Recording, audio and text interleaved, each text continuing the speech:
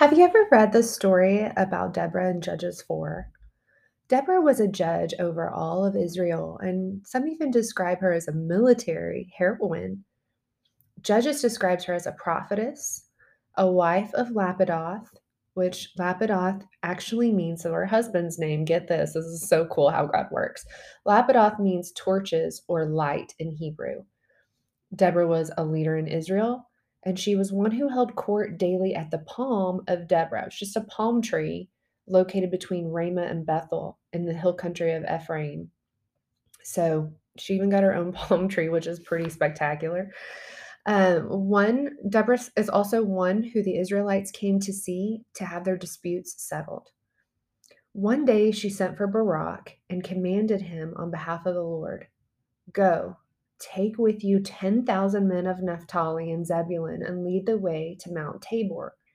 I, that's the Lord, will lure Sisera, the commander of Jabin's army, with his chariots and his troops to the Kishon River and give them into your hands." So, a couple of things to point out here. The Lord was already with Barak, right? Because the Lord used Deborah to give Barak this message.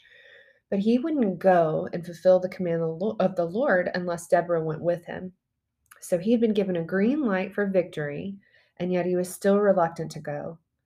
The Bible doesn't say if Barak was afraid or if he desired support. I'm not really sure what the reason was. In fact, there's not much else the Bible has to say about Barak other than in chapter 5 of Judges, he sings a duet,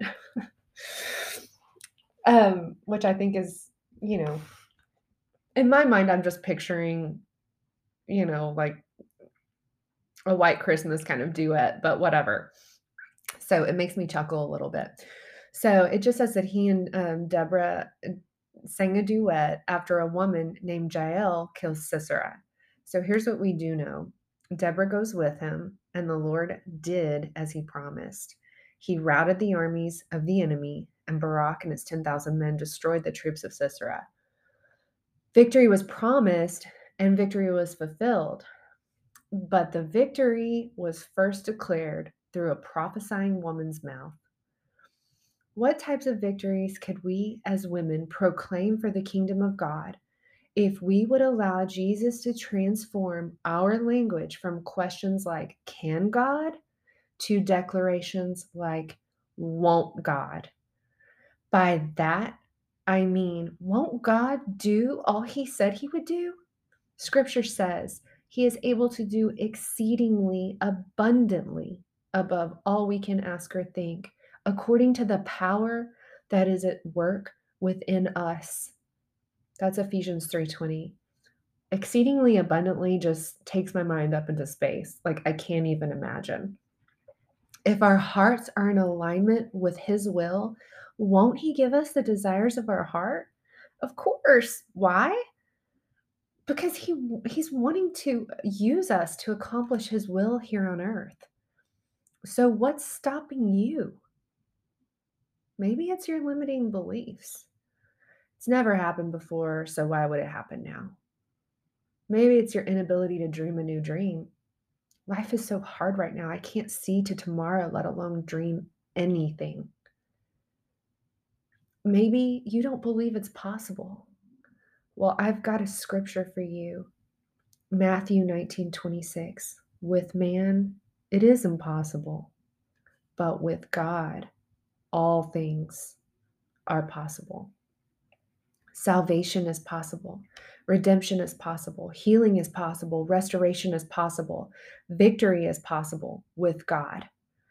Because of your relationship with Jesus and according to your faith, it's possible. Will you be a Deborah and declare the word of the Lord, or will you be a Barak? Will you use the authority by God given to you to bring light into dark places and dark situations and call those things that are not as though they are? The first recorded word spoken by God in the Bible was, "Let there be light." He called the light good. He separated it from darkness. You've been separated to speak life and bring Jesus' light into your sphere of influence. It's no coincidence that Deborah's husband was named Lapidoth, which means torches. You are the bride of Christ.